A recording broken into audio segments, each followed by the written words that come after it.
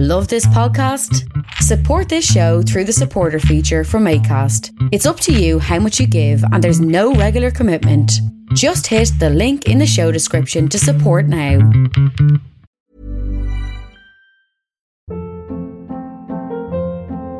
Hold up. What was that? Boring. No flavor. That was as bad as those leftovers you ate all week. Keke Palmer here. And it's time to say hello to something fresh and guilt-free. Hello Fresh. Jazz up dinner with pecan-crusted chicken or garlic butter shrimp scampi. Now that's music to my mouth. Hello Fresh. Let's get this dinner party started. Discover all the delicious possibilities at HelloFresh.com. It's that time of the year.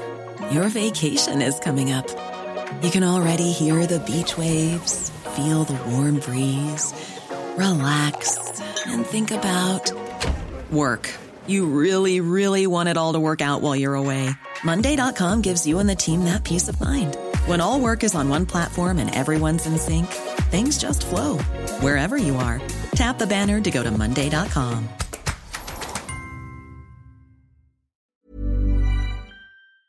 While the world is all gloomy and full of despair, one thing that might help you is comfy loungewear. But I mean, it won't help with a war or, a raging disease, but it will help you sit on your bottom with enjoyment and ease. Ooh, British Boxers, they sell lovely pants and pajamas. Ooh, British Boxers, which might help you deal with global dramas. Ooh, British Boxers, they are a really nice sort. So go check their range from t-shirts to boxer shorts. British Boxers are a very ethically lovely loungewear and underwear company who just the other week went viral on Twitter for posting swears about Nigel Farage, so what more could you want? And with the code PARPOLBRO15 you get 15% off any order what you do on their site at british-boxers.com. So don't just forget that while everything out there seems quite mad, that some things might be pants and yet also not bad. Ooh, British Boxers. British Boxers don't sell boxers, so please don't try to buy any of your favourite boxing legends from their website or they will ignore your email. Barry McGuigan is not for purchase and will you please stop contacting them to ask.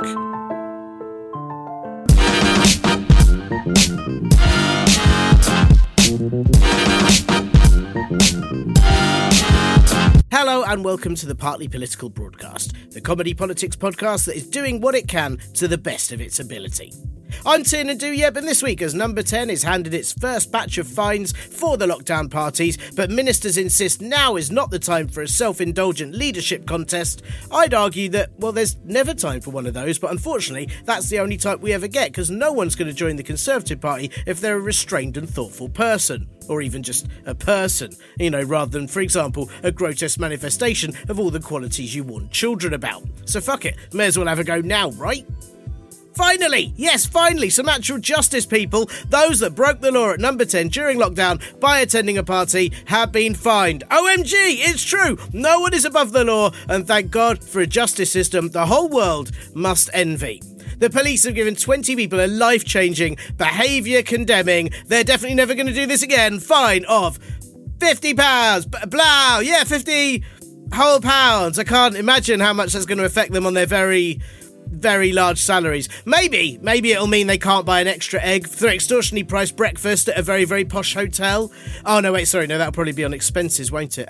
Yeah, okay. Right, well, 50 quid, maybe that'll mean they'll struggle to pay for parking at work one day. Oh, no, wait, no, it's free for them, isn't it? Yeah, it's just NHS workers have to pay for parking because those idiots saved lives during the pandemic, meaning the people whose lives they've saved continue to take up space, and therefore, I guess you've got to pay for your own space to make up for it, whereas everyone at Number 10 was just gleefully letting people keel over with the vids and therefore freeing up space in the world, so I guess they get free space in return. I suppose sort of all does make sense when you look at it through a very full glass of Westminster Co-op spirits. But maybe though, by fining them 50 quid, the Number 10 staff won't be able to use those larger notes to do lines with at the next party, and they'll have to use 20s for all their cocaine instead, which will just mean they'll have to do smaller amounts over a longer time, which might reduce how immediately arrogant they are by a fraction, and possibly even let self-awareness leak in long enough for them to push through some vaguely less horrific policies. Yeah, justice!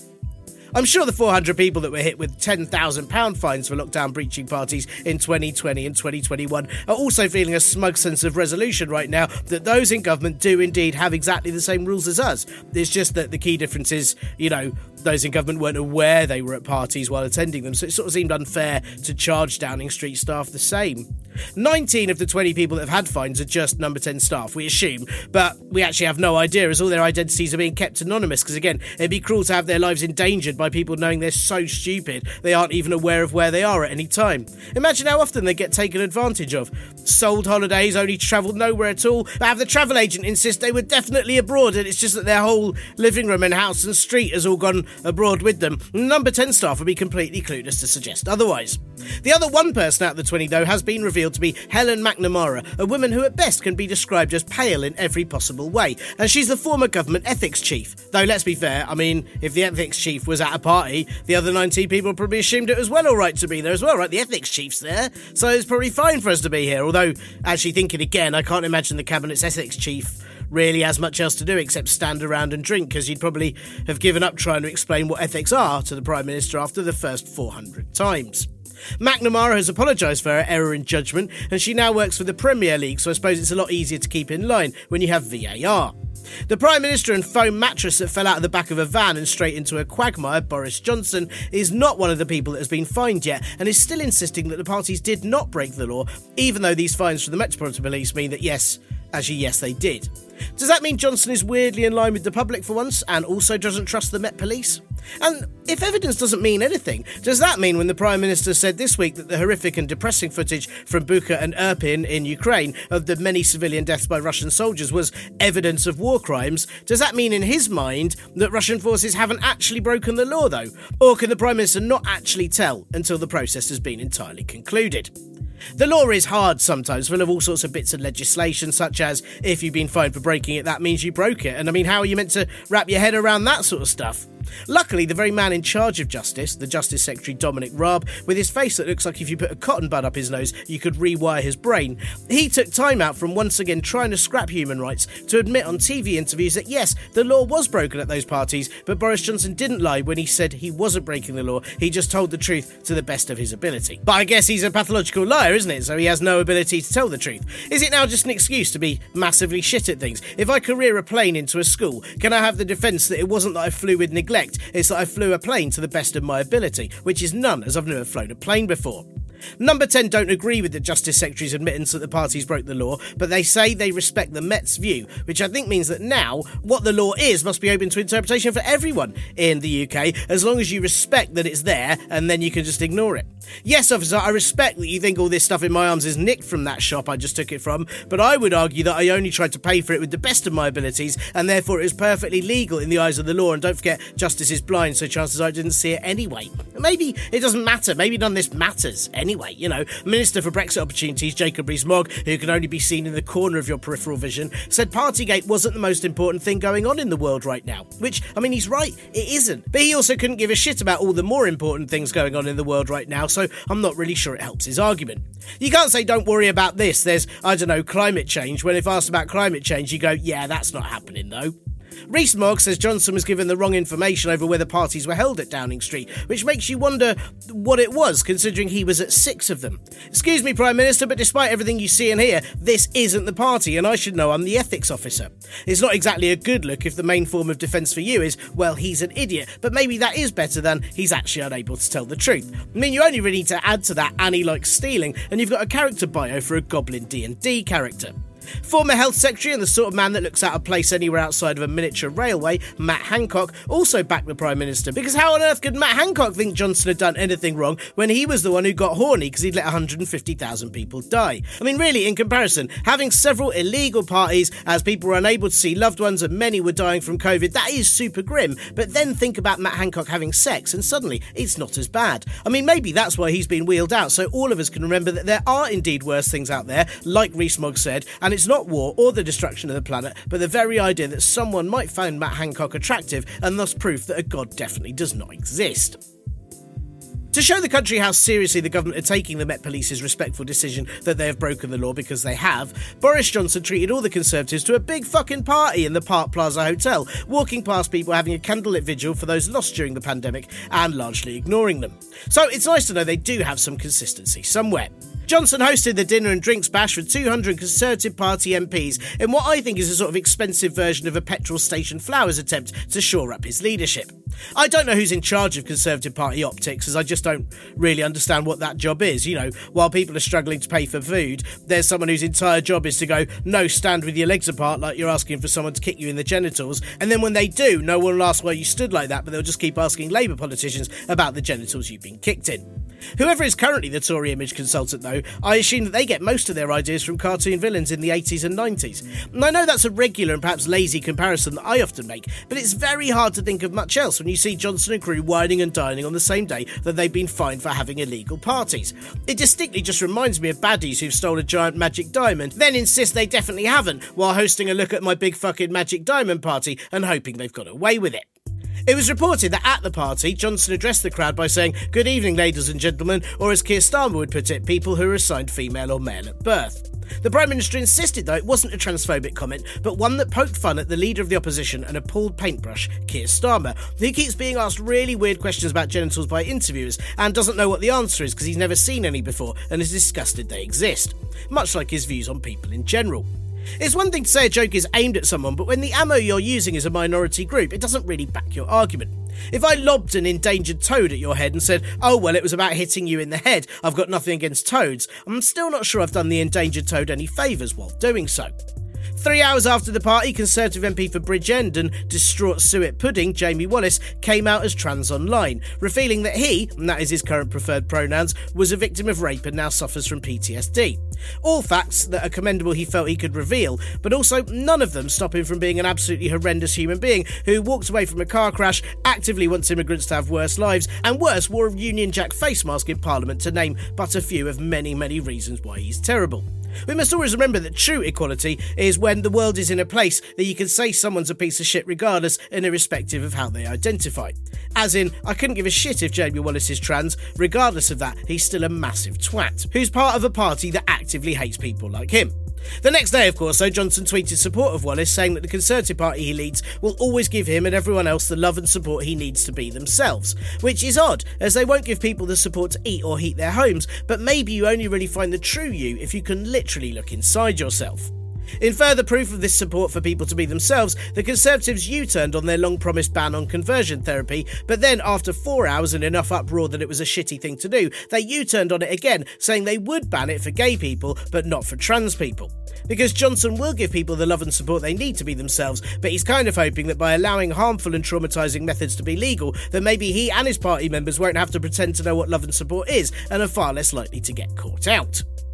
If you're trans, you can be converted, apparently, according to the Conservative government, but if you're an alleged coke-addled sex pest like Conservative MP David Warburton, the spitting image of someone who tried to get you involved in a pyramid scheme, then harassing people is just innate, you know, it's just a midlife crisis, so hey, what are you going to do?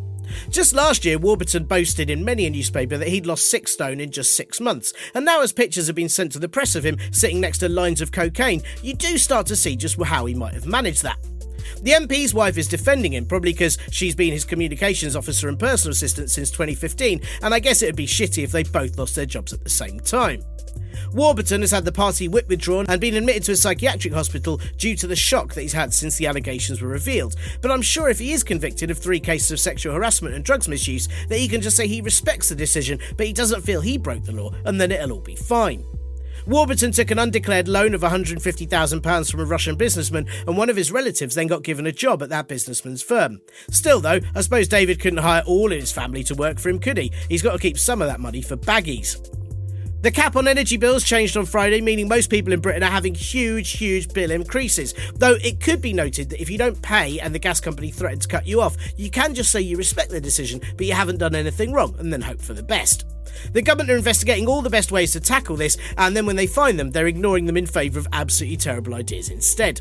The Treasury has said that onshore wind and solar energy are poor value for money, despite them being the cheapest forms of zero-carbon, homegrown energy and the quickest to roll out. But I suppose the issue of having something that doesn't cost much and is effective is that it really shows up everything else the government spend money on and makes it look stupid. To be on brand, they really have to find a resource that costs 6 times what anyone would think is reasonable and somehow causes more pollution than it tackles while barely generating any electricity. But luckily, that's what fracking is for, which does all of the above while causing earthquakes, so it's sort of a 4-for-1 deal. The Lancashire fracking sites have been given a stay of execution, and the head of Centrica, which owns British Gas, has said fracking is worth exploring, which is funny because it has been explored and everything that was discovered was, oh, this isn't great and it makes massive fucking holes in the ground and earthquakes. It also won't actually bring down bills, as it will just mine gas that we'll then have to sell abroad, and then they'll sell it back to us and it will still cost a ton. So the only reason Conservative MPs have a hard-on for it is because if they do enough fracking, the ground might swallow them up before they have to admit that they've broken the law at party. The National Grid is selling off 60% of its stakes in Britain's gas pipeline to the Australian bank Macquarie, who are famous for fucking up the UK's Green Investment Bank and Thames Water, so I'm sure this is going to be the chance they finally need to get things right. What harm is there in letting a company so known for mismanagement and racking up debt to have majority stakes in a gas pipeline during an energy crisis? Perhaps this is what we need to persuade the government to invest in renewables, that Macquarie will fuck up the pipeline so much there'll be no gas and therefore no other option but to power the UK using alternative methods, otherwise that's it for lights and music at any future parties, and that might just get Conservative MPs thinking alternatively. What may get in the way of this lovely idea, though, is that Home Secretary and smirking death threat Priti Patel has just accepted a £100,000 donation from an oil trader. I'm not sure what interest that oil trader would have in the Home Office's work, but then I guess their cruel lack of safe passage is contributing to filling the seabed with organic matter that will become fossil fuels in a few million years. So maybe that's it. While all in Number 10 are trying to avoid accepting responsibility for breaking the law, the Chancellor and Gormless radiator key Rishi Sunak has decided to take on critics of his complete lack of help with the cost of living crisis by flying to his home in California for Easter. Well, I suppose that is one way to avoid paying higher heating costs by, just emigrating to a warmer climate, and I do hope that Sunak is only there to scout out the options of giving everyone in the UK a short trip to the west coast of America in order to cut their bills as well. Though somehow I very much doubt it. Before he left, Sunak was getting increasingly tetchy at people questioning his shit spring statement and his wife's investments with a bank with connections to Moscow. Sunak said that people should not come at his wife, which, to be fair, sounds quite grim and is the sort of thing that other Tory MPs are currently being investigated for. The Chancellor compared himself to Will Smith in defending his wife against criticism, and I guess they are exactly the same because, as we know, Will Smith is an elected British MP who has to declare his partner's interests, especially if they have investments in a regime currently illegally invading a country. And just like Will Smith, Rishi Sunak makes absolutely terrible decisions that make him look like an awful prick in front of absolutely everyone. At least I didn't slap anybody, said the Chancellor. No, because you'd be too worried that the warmth from the slap would give them too much comfort right now, and you'd have to get them to pay you back in instalments. During a hearing with the Treasury Select Committee, during which he was more twitchy Sunak, the Chancellor said he decided to help working people rather than pay £25 billion to upgrade benefits in line with inflation, as the government should not have to compensate everybody. Which is true, I guess. It's just a shame, as new figures show, that he mainly decided to compensate the fraudsters who claimed it now seems £37 billion in COVID loans and never paid it back, and companies like McDonald's who benefited from £872 million in COVID support but then avoided paying £295 million in UK tax. Then again, I guess it's not fraudulent from those fraudsters if they say they respected the decision but don't agree, and I suppose the government have a lot of camaraderie with McDonald's because it's also run by a fucking clown. What Sunak has done, though, is ask the Royal Mint to make their first ever NFT, because it seems there wasn't enough money wasted on fraud during the past few years. It'll be issued in the summer, so instead of paying for food, you can use your hard-earned money to own an image you can just right-click and save from the internet for free instead. Still, nothing represents the Conservatives quite like something that is massively expensive, but when it comes down to it, is completely lacking in any actual substance. I give it months before Sunak has his own cryptocurrency called Rishi Coin that he won't loan to you, but he will give you a lump sum of as long as you pay it back over 5 years. And note, you have to have it. You absolutely don't have a choice. Lucky for Sunak, he flew to California before travel chaos caused by staff shortages due to COVID. There is something massively ironic about a virus that travels so easily, stopping absolutely everyone else from doing so. The airlines did demand restrictions were ended in order to help them, and in a way they were right, as it has helped them all have a lovely break from having to work as they're all stuck at home with COVID. 1 in 13 people in England currently have coronavirus and 4.9 million people overall in the UK, but from last week, free tests were scrapped. The Prime Minister said free testing was simply unsustainable at the cost of £2 billion a month, which is really good news because it doesn't cost that, so I guess you'll be keeping it then. No? Oh. 9 new COVID symptoms have been added to the official list, but none of them include not being able to recognise what the law is, so there's still absolutely no excuse for that shit. In other news, Russian troops are committing horrific atrocities across Ukraine, with very upsetting images of civilian bodies in the streets in the city of Bucha, near Kiev. The Prime Minister has announced that they will not rest until justice is done, well, apart from Rishi Sunak, who's already on holiday in California, and all of Parliament, who are now on recess for 2 weeks. But apart from that, they won't actually rest. Johnson spoke to Ukrainian President and intense Tony Slattery, Volodymyr Zelensky, over the weekend and promised him a new package of very, very tangible support. So I bet Zelensky is going to be delighted when he receives the new Royal Mint NFT.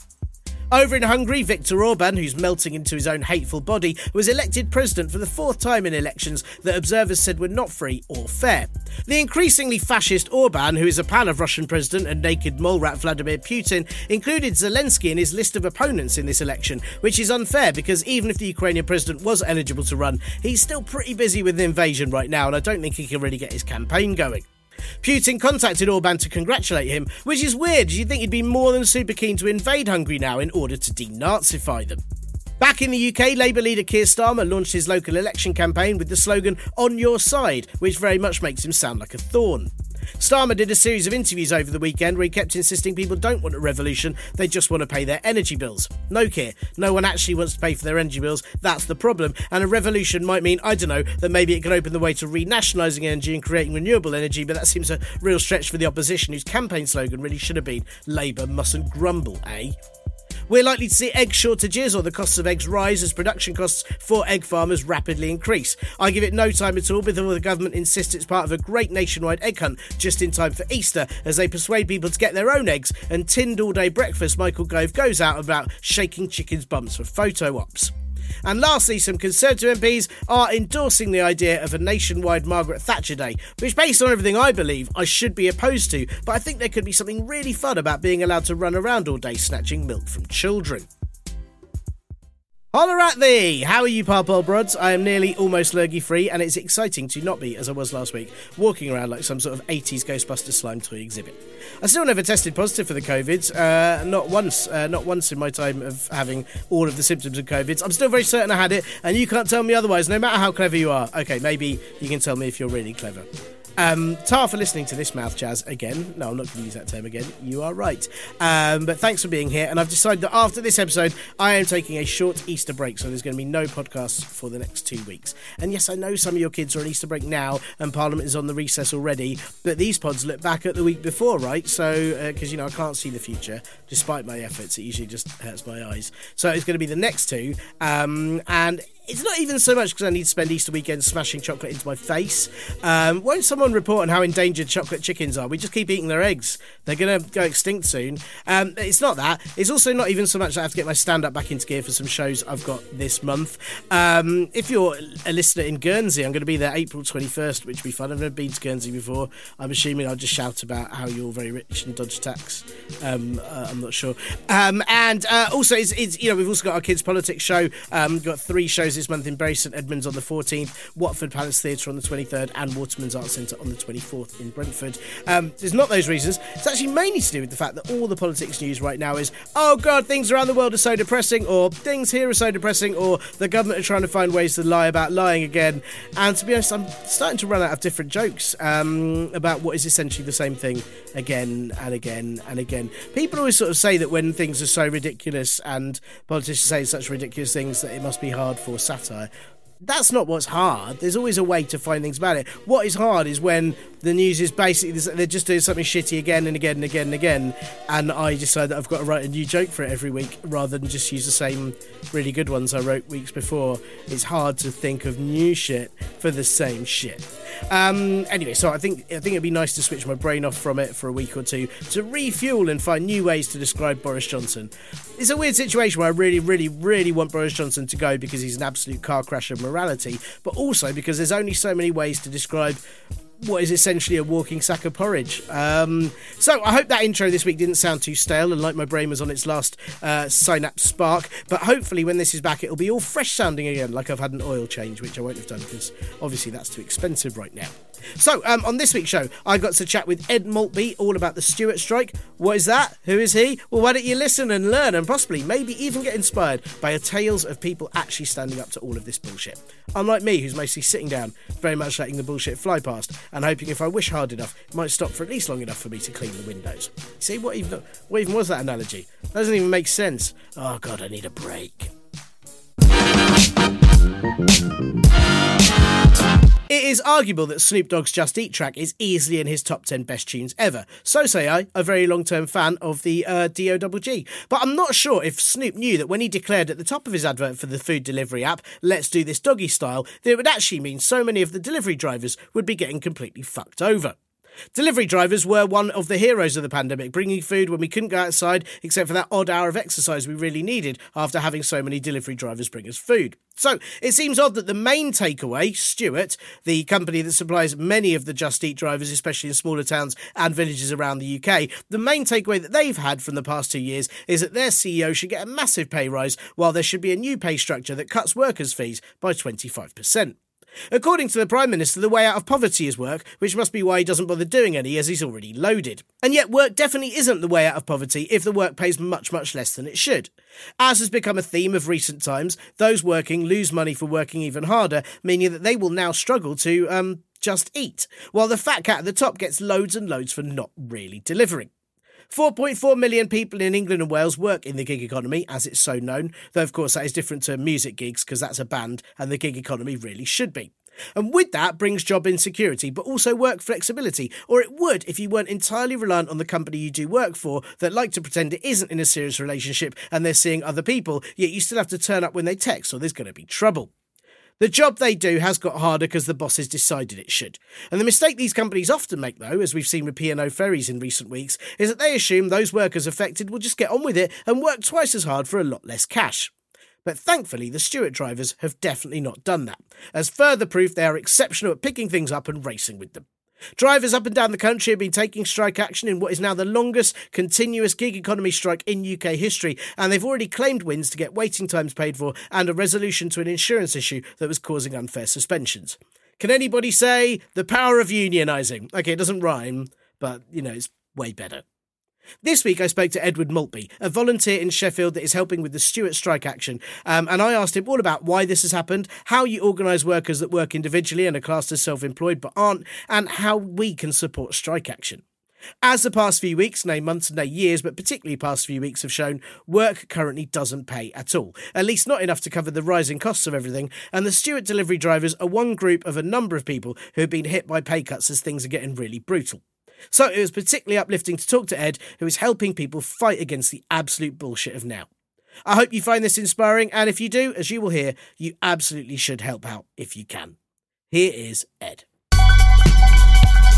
Hi, Ed. I'm really excited to have you on the podcast this week. Been trying to talk to you for ages, I think, and I think what you're doing is fantastic. But let's start right back at the beginning, and just why are Just Eat delivery drivers on strike, and how long has this strike action been going on for?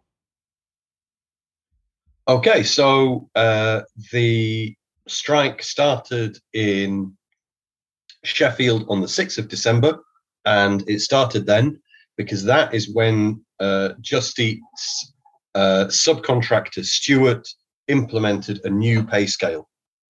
So that pay scale, the workers say, is a pay cut. It represents a 24% cut in the base rate of pay per job. The company has denied that it's a pay cut in a recent discussion with the leader of the Sheffield strikers, Brendan Hamill. In my view, who's the general manager of Stewart in the UK, he said something which seems to indicate that he acknowledges that it's a pay cut, but officially the position of the company is that they don't admit this.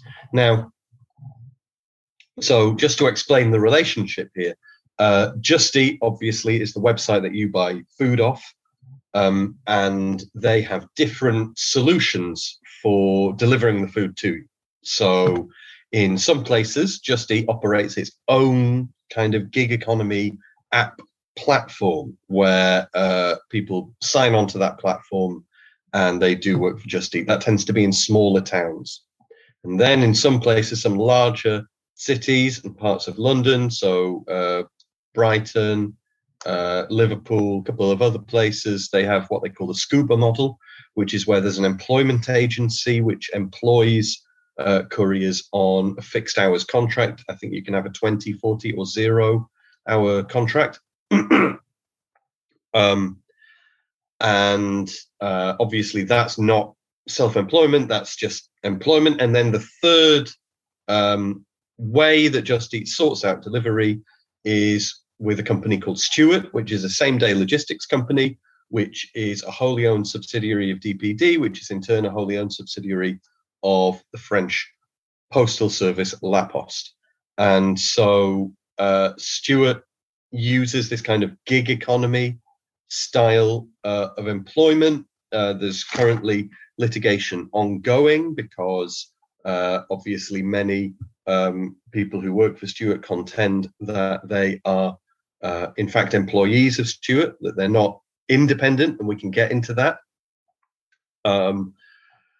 And Stuart have loads of money. So during the pandemic, they doubled their revenue from 20 million to 40 million. They gave one of their top directors, who is safe to presume in the financial report, they just say, oh, it's the top director. It's safe to presume that that is their CEO, who's Damien Bon, who's a fantastically wealthy French person from a fantastically wealthy French family. He got something in the region of 1,000% pay increase, a bit less than 1,000%, taking him from around 200 grand cash salary to 2 million. And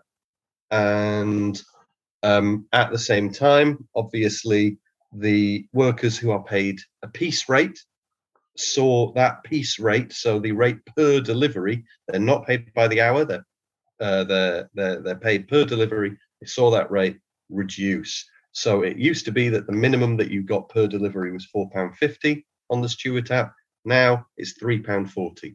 Stuart contend that they pay mileage.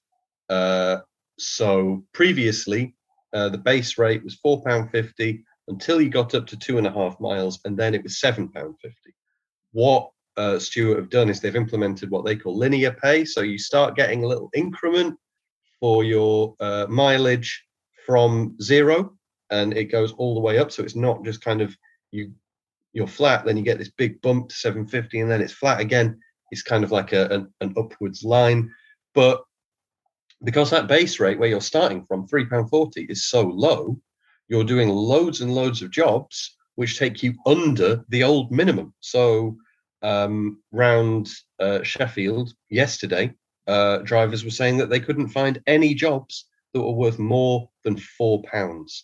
And you know, anecdotally, we're hearing from a lot of drivers all over the country, not just in Sheffield where I am, that you know, a couple of years ago you would be able to, if you put in the hours, you could make £1,000 a week on the app. But due to the pay cut, the loss of certain benefits like paid waiting time in restaurants, the loss of being paid to go to the restaurant where you're picking up rather than only being paid to go from the restaurant to the customer's house, and also due to overhiring, people are now, they've gone from being able to make £1,000 a week on the platform, you know, like you've got a lot of costs.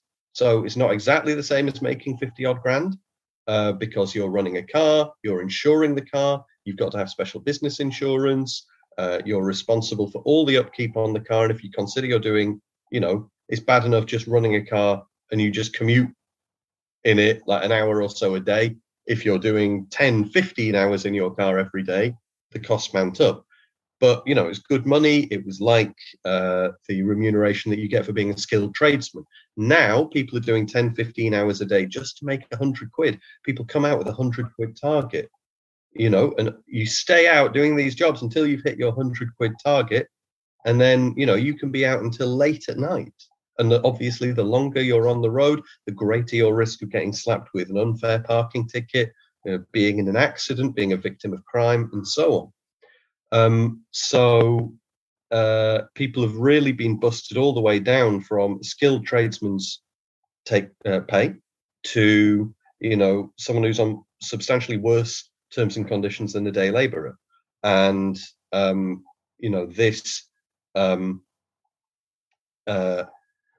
this change in the pay structure that came through last year, it was rolled out across the UK because drivers in Sheffield are quite well organised. They said, well, look, if you roll this out here, we're just going to go on strike. And so that bought them an extra 8 weeks of being on the old pay scale because Stuart weren't sure that they wanted it with the Sheffield drivers. But that pay scale has been rolled out across the UK and everyone's hurting. It's a nasty situation that lots of these drivers are in. It's horrific, and I think it's it would be galling at any time because you're reducing. You're reducing the value of people's work, which is horrific. But also, it comes at a time when delivery drivers have been incredibly necessary to the last few years of the pandemic. I'd say sort of life-saving at times. But also, it comes at a time when fuel costs are rising. So all their expenses are going to be much higher than they were even in December when the strike started. And I wondered if you could just sort of explain as well, like what it is about the UK working laws or the working definitions and the gig economy that you mentioned that means that a company like Stuart can give its staff less than minimum wage. Is it a specific UK structure? Or is it to do with the fact that this is technically an overseas ownership company? What's the reasons that this is allowed? So I think the crucial thing is that if you're an independent contractor, then you don't get minimum wage protections. And Stuart's contention is that all of their drivers are independent contractors. Now, let's say you're a plumber and, you're plumbing my house and I take against you and I say, I don't want you to plumb my house anymore, Tiernan. Well, that's not necessarily a problem for you because, you've got a client base. You've got everyone else on my street, perhaps. You've got a phone book full of people who might want you to come around and plumb their house. Now, if you're a delivery courier and you're working on one of these platforms, Uber Eats, Deliveroo, Just Eat, and you get terminated from that platform, as many people do for all sorts of ridiculous reasons, which we can go into, it's not like you've got a phone book full of restaurants or restaurant customers who are going to ring you up and be like, can you run me a burger over, please? So in that respect, you're in a dependent relationship.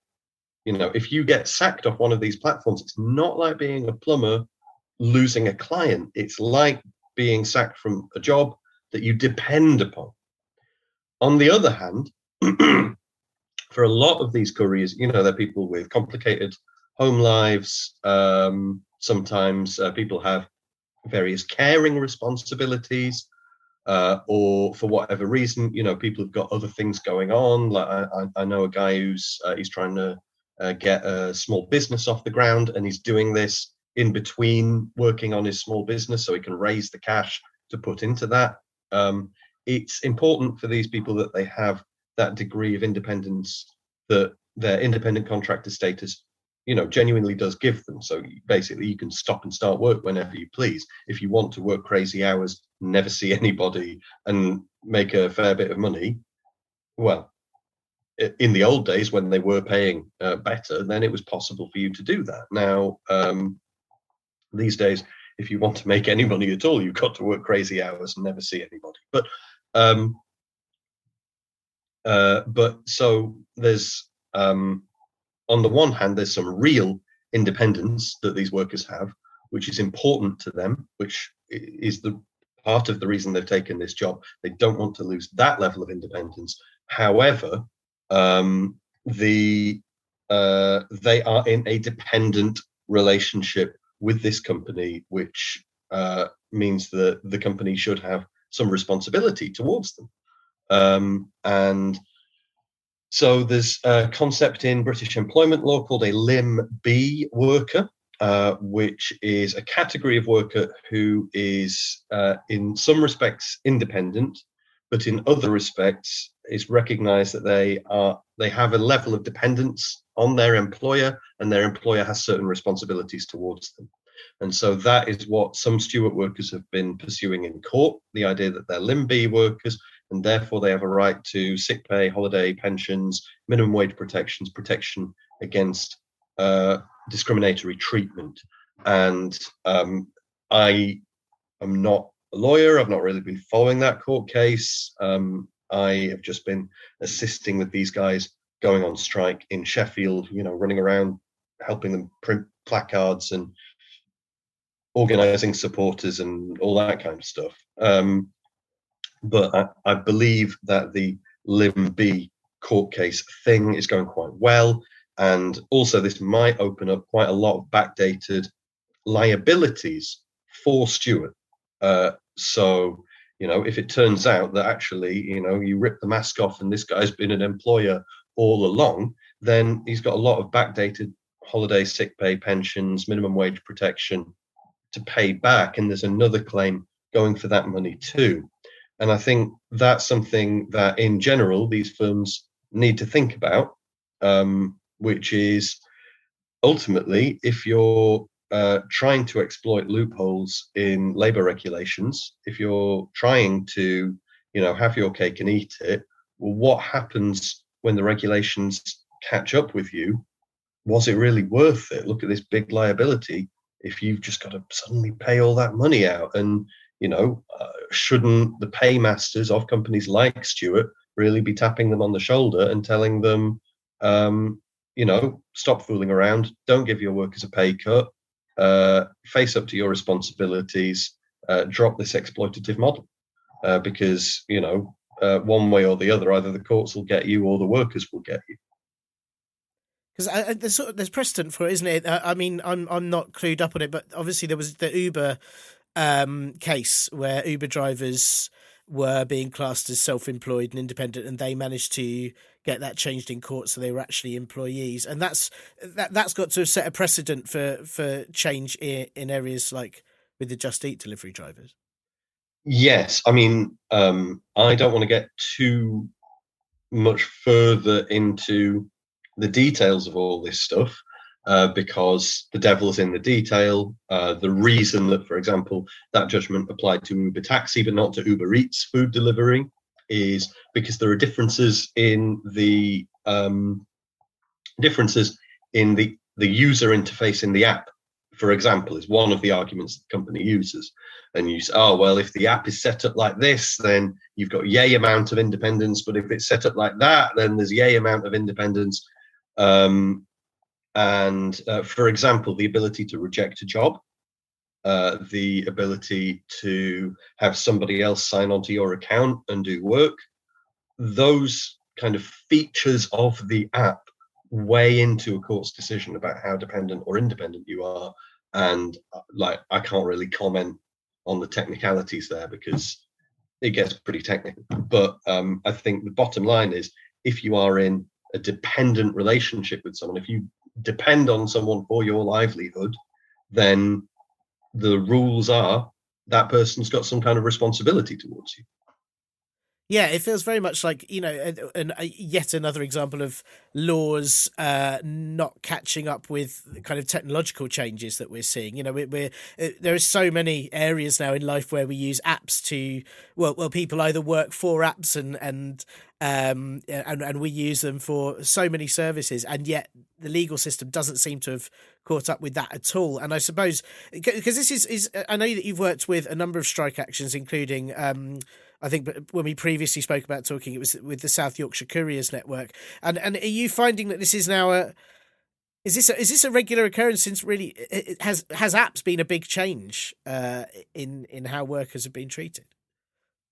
So in 2019, I was part of a group of socialists in Sheffield who helped set up the South Yorkshire Couriers Network. Basically, we went and had a chat with a bunch of guys who were doing, mainly it was Deliveroo at that point. And we said, look, people down in Nottingham who do app-based food delivery, they formed a union. What do you guys reckon about forming a union? If you want to, we'll help you do that. They said, yeah, let's do it.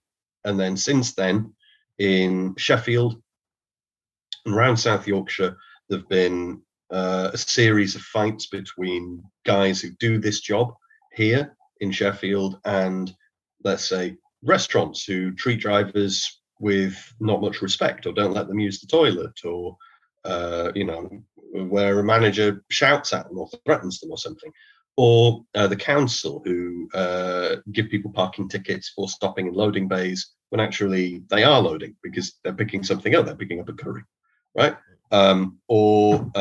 We've had various fights either at the level of casework or at the level of the big public campaign, with assistance from councillors and MPs and community figures, where people have been unfairly dismissed. And now, so these guys, the South Yorkshire Couriers Network, formerly affiliated to a union called the IWGB, which is is the biggest and most serious attempt is being made by the IWGB to organise app-based drivers and app-based workers in the UK. There's other unions doing it. There's another small union, called the ADCU, who recently led a strike in Belfast, also of app-based couriers. And I think some of the mainstream unions are dipping a toe in there, but I think GMB have been doing a bit of work around Uber, but I'm not really aware of that. IWGB are the people who are really running with it in terms of unions doing the organising work here. Basically, this pay dispute on Stuart proved the last straw for loads of drivers around the country. And we have seen strikes over pay spread out across the UK. And we've seen pay strikes in Sunderland, Middlesbrough, Blackpool, Huddersfield, all around the West Riding, Birstall, Morley, Heckman Wyke. We've got a strike happening in Leeds, Elland Road, McDonald's, Hunslet tonight, Sheffield, Chesterfield, Leicester, Mansfield, Ashford, Folkestone, Guildford, where else around there? Farnborough, Aldershot, Camberley. I'm missing some out here because there's a lot. Redcar. There's been driver strikes all over the UK. People are really furious about this pay cut, and so that has been a fillip on the national scale to this organising. So it kind of started, my involvement at least, started with the South Yorkshire Couriers Network. They weren't the first app-based delivery drivers, delivery cyclists to get involved in the union. There've been prior organisation in places like Brighton, Bristol, York, Nottingham. But I think what has been going on in Sheffield these past 2 years has been an exceptionally serious organising drive, which has formed the base for a national fight over pay. It's been able to shape a kind of an elemental just outpouring of discontent and anger from this group of workers. It's been able to find direction, organisational form, thanks to the IWGB and thanks in particular to the guys in Sheffield who've been mounting this struggle, which is approaching 100 days. I think today is the 100th day that the pay strike has been going on in Sheffield. So this isn't the first strike or the first organising drive by app-based drivers, app-based delivery workers, app-based taxi workers in the UK, but it certainly is the biggest and longest. So what's going on and what Stuart needs to reckon with is this is an historic moment in terms of the organisation of these drivers, and they are never going to get this toothpaste back in the tube. So as a result of the fight that's going on now, in all those different towns and cities that I've listed, union organisation exists, is there to stay, and they should pay up because from Stuart's point of view, things are only going to get worse for them. Now, is this new? Well, I've done a bit of reading about what the employment model was on the docks in the time before the Great Dock Strike and the creation of the Transport and General Workers Union. So the Great Dock Strike takes place in 1890, and people were on, you could say they were on 0 hours contracts, but actually it was more like the gig economy, because you'd be taken on for a day and you would do 1 day's work. And then in between times, for most of the casual labor on the docks, which was a huge pool of labor, you had no contract, no operator had any responsibility towards you between one job and the next. You would be taken on at the start of the day if the stevedore liked the look of you, or if the foreman liked the look of you, and then, at the end of the day, that's it. You're off, and you were only being paid for the time that you were on. And you had all these workers competing with each other, jostling each other for work. I think rather than dockers physically fighting each other to get to the front of the line to get jobs at a wharf in the morning, the use of apps has kind of transposed all of that jostling into the virtual sphere. But that is the model.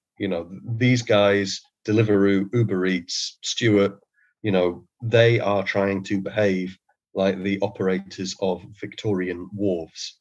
That's the employment model, in quite a direct technical sense. They're working for a gig. The employer's contention is that outside of those gigs, the employer has no responsibility towards them. Even now, Uber Taxi is trying to say that you only accrue sick pay, holiday, pension entitlement, not on all the time that you're signed in working for them, but all the time that you've literally got a passenger sat in your car. So outside of, the most strictly defined work time, the gig itself, no responsibility towards you. And that is exactly how the docks worked in this country before that industry was civilized by workers' action. And that's what we're trying to do. This is what we want to see, is a great dock strike for the gig economy. We want to see this industry be civilized. We want to end the modern day equivalent of all the barbaric practices of the Victorian dock front. I want to ask you about how you even begin to sort of unionize workers that are, I suppose, at the time classed as self-employed. Get to that in a second, but I just wanted to ask, because we're talking, it's an incredible list of strike action places that you've just mentioned, but obviously we've seen in the news lately, we've had P&O workers that have just been sacked in order to have other employees hired on minimum wage. Are you concerned with the kind of the way in which workers' rights are in the UK right now, that we're going to be seeing more situations like the Just Eat delivery drivers are facing? Because it does, not to sort of point fingers at one specific, like whether it's Brexit, because I don't think P&O had anything to do with Brexit when it came down to it. But, does it feel like there's been a relaxing of responsibilities on employers that will allow for more of this to happen? Ultimately, employers are going to do what they can get away with, and the thing that determines what employers are able to get away with is the strength of the workers' movement. It was kind of interesting in the Corbyn years, because obviously there was kind of a lot of left-wing politics in the air, but at the same time, in 2018, that was the year with the lowest number of strikes, of working days lost to strike action, I believe, since records began.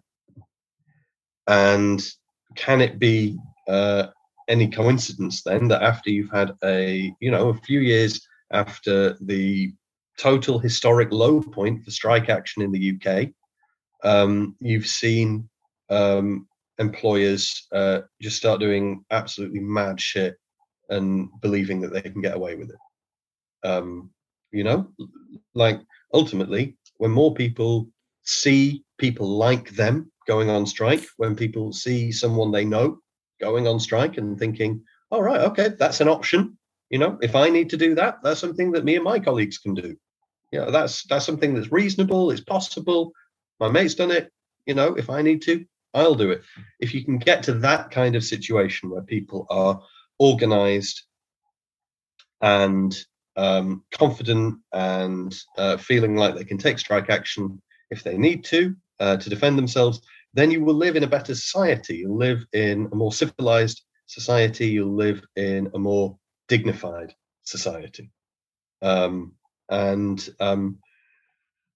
you say how organized workers, basically you just walk up to them and talk to them and say, have you ever thought about joining?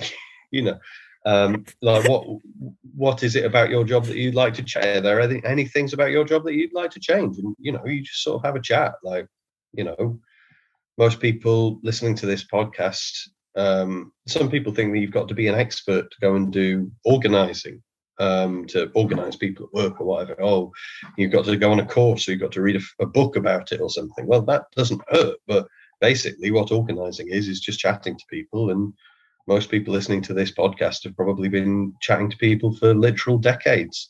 So, crack on, just walk up to someone, find a place that you plan to organize, walk up to them, have a chat. I mean, one thing I will say is there are many advantages for food delivery workers in particular, in terms of, ironically, because the employer is denying them employee status, because they're insisting on this independent contractor status, that actually means many anti-trade union laws do not apply. It's perfectly legal for these drivers to go on strike without balloting, for example. That's part of what has made this action spread so fast. I mean, to be honest, I think there is a strong argument not only for a campaign to repeal all the anti-trade union laws because they encourage barbarism, because what is this situation at P&O if not just someone behaving like a barbarian, just thinking, okay, I'm going to pillage all these ports, all these communities, all these families. I'm just going to rob and pillage them because I fancy it. It's barbarity, and the only thing that can stop it is workers going on strike and asserting a little bit of democracy and human dignity. So I think that all the anti-trade union laws should be repealed. I also think that people should break the anti-trade union laws as much as possible, as much as necessary. I think that seriously, people shouldn't break the law lightly, but I do think that people should be prepared to defy the anti-trade union laws and just do it. If you're in a situation where you can see that you need to take action collectively to stop some terrible injustice, I think people should go for it. So I think there needs to be a campaign to repeal all the anti-trade union laws brought in since Thatcher, and also there needs to be a campaign to embolden people to undermine those laws. But certainly in terms of gig economy workers, they're not really subject to the same restrictions that, say, people working on ferries might be in terms of trade union law because of their employment status. Also, the way that loads of these strikes have started is people affiliated with the union, people affiliated with IWGB or lefties or socialists have just turned up to a McDonald's with a leaflet saying, there's a very big pay strike going on among people who do deliveries for Just Eat. Would you like to join in? And by and large, workers say yes, because pay is shit. Anywhere you go, whatever anyone's opinions on the strike, some people are against strikes for whatever reason, or, they don't think it'll work, or, who are you, blah, blah, blah. But everyone will agree that the pay is shit. And so if there's anyone listening to this who thinks, wow, this Just Eat strike sounds really dramatic, it sounds really good, I hope they win. Well, look, there's something you can do, right? Which is go down to a McDonald's near you, hang around in the driver area, chat to the guys doing deliveries and saying, there's a big strike going on over pay. Like, will you guys in Chipping Sudbury or wherever like to join in? And if they say yes, contact the IWGB. And there you go. You're doing your bit. It really is as easy as going to McDonald's. I think that's fantastic advice, to just go and talk to delivery drivers and explain to them strike action is happening. But I wondered if, for are there other kind of bits of advice that you could give for people to support strike action? Is boycotting a good idea, or does that not help because then that's taking away work from the people who need it, or is that a useful thing to do, or is there better advice that we should all just be joining unions all the time, which is something I've advocated for ages, mate. So, yes, everyone. Well, I mean, look, you can join a union, but you can join as many unions as you like. You can, you can buy all the guns you like, but it's like, what are you going to do with? Are you just going to have all those union memberships filling up racks in your gun cabinet? Like, the point about, I think lots of people on the internet who are left wing say, admirably, join a union, and that's the thing that everyone says. Well, actually, it's not just join a union. It's talk to your colleagues about what would you like to change about where you're working, and you start a conversation about what's the thing that we could change, what's the thing that we could sort out together, and then go and do that. And like, joining the union is a necessary part of doing that. But I think what's really important is not so much that people join a union because they imagine that it's sort of like getting like super duper insurance or something. It's you should join a union as a means of exerting your collective power in your workplace, because the people who do the work at the end of the day are holding all the cards, and it's them exercising their power. It's being difficult in the workplace. That is the thing that's going to change stuff in your life. And so I think join a union, yes, sure. I think that kind of organize to change things in your workplace, organize to change things in your life, struggle to assert the power of the working class majority. That's what you should do. And joining a union is kind of part of that. If people want to help the Just Eat Workers dispute, they should contact the IWGB union. So just go online, look up IWGB. It's there. Have a chat with them. They should do that, and they'll get some advice about how to go about volunteering, leafleting workplaces, and so on. And there is a leaflet that you can use. It's got a QR code, so a driver who's interested in getting involved in the dispute can scan the QR code and get added to a WhatsApp group where we're having a chat about, hey, where are you from? Do you want to organize people in your area? Blah blah. That's kind of how it works.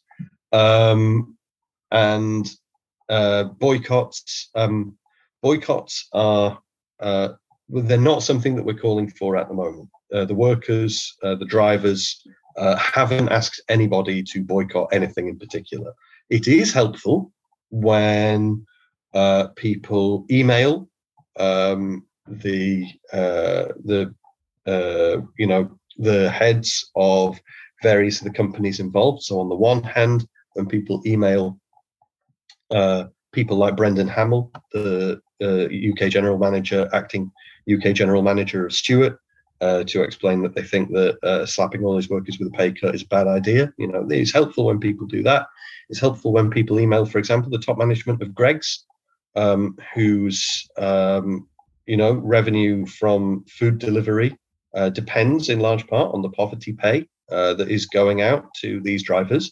So Greggs, for all that they release singles about wanting to buy everybody a sausage roll, they are very much eating the sausage roll from the plates of these drivers' children, because they're cashing in on poverty pay, and that's benefiting their business, and they should make their money by more honest means. So people should email the leadership of Greggs, email the leadership of McDonald's UK, email, but the drivers aren't asking people to boycott any of these firms. They're relying on their own strength, their own power, and consumer boycotts aren't always conducive to that. Sometimes they are, but not in all cases. Well, thank you so much for coming on the show to talk to me about it. And I mean, yeah, I think it's absolutely amazing the turnout of people that are taking part in this strike action, and I hope listeners will support it in any of the ways that you've mentioned, any way that they can. I just as a last question, which is something that I ask all the interviewees on this, which is that apart from yourself, who would you recommend that listeners follow, read, or listen to for kind of info on workers' rights, or any sort of political ideals? Really, who are the people that you go to, and what do you enjoy reading?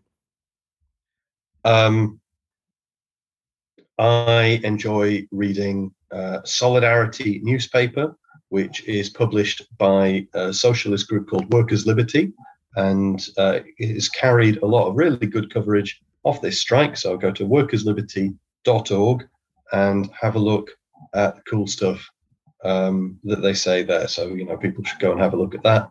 I also enjoy reading the works of Leon Trotsky and Vladimir Lenin. I love that stuff. I strongly recommend it. Have I been reading anything else good lately? I'm looking around. No, I've not been reading anything else. I've been reading Quiet Flows the Don, which is lovely. But I'd recommend people read Solidarity newspaper.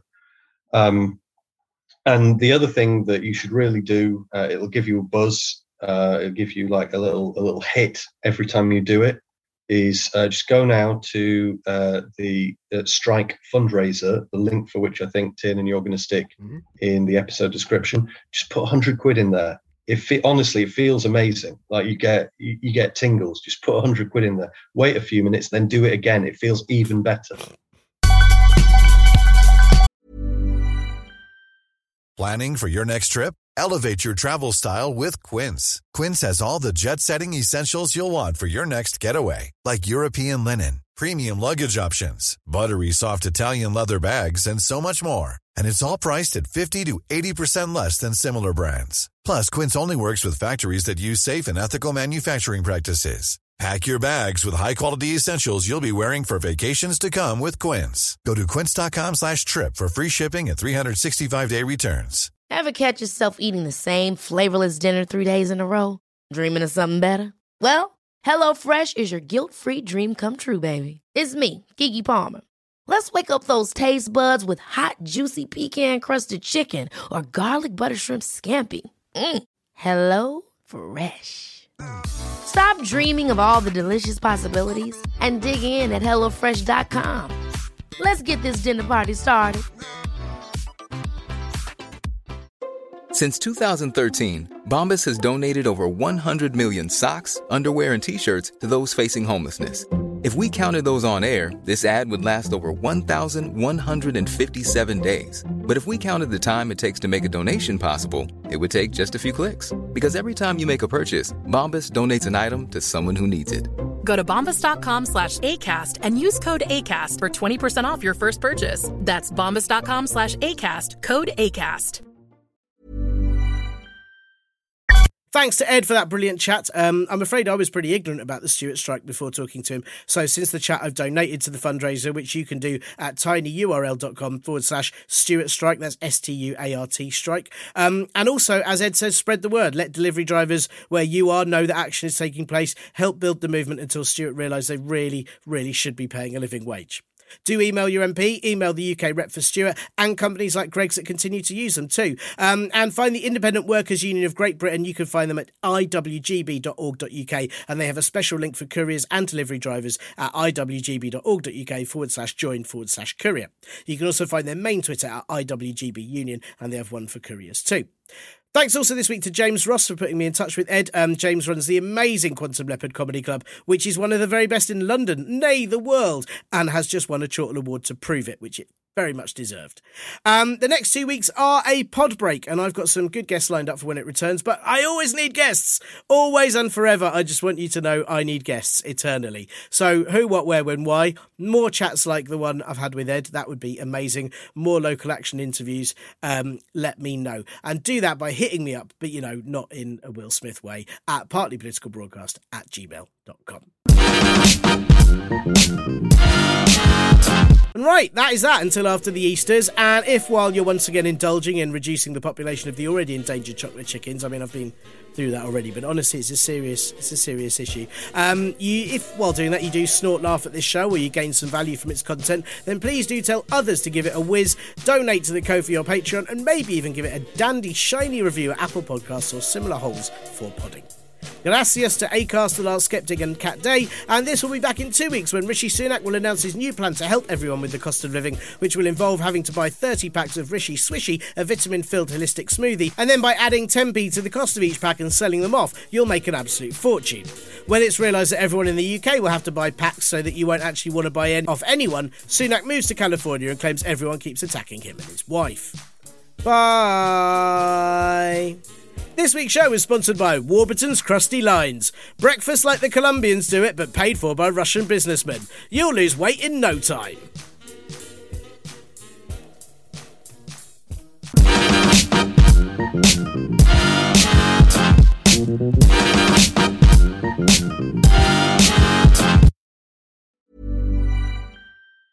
Ever catch yourself eating the same flavorless dinner 3 days in a row?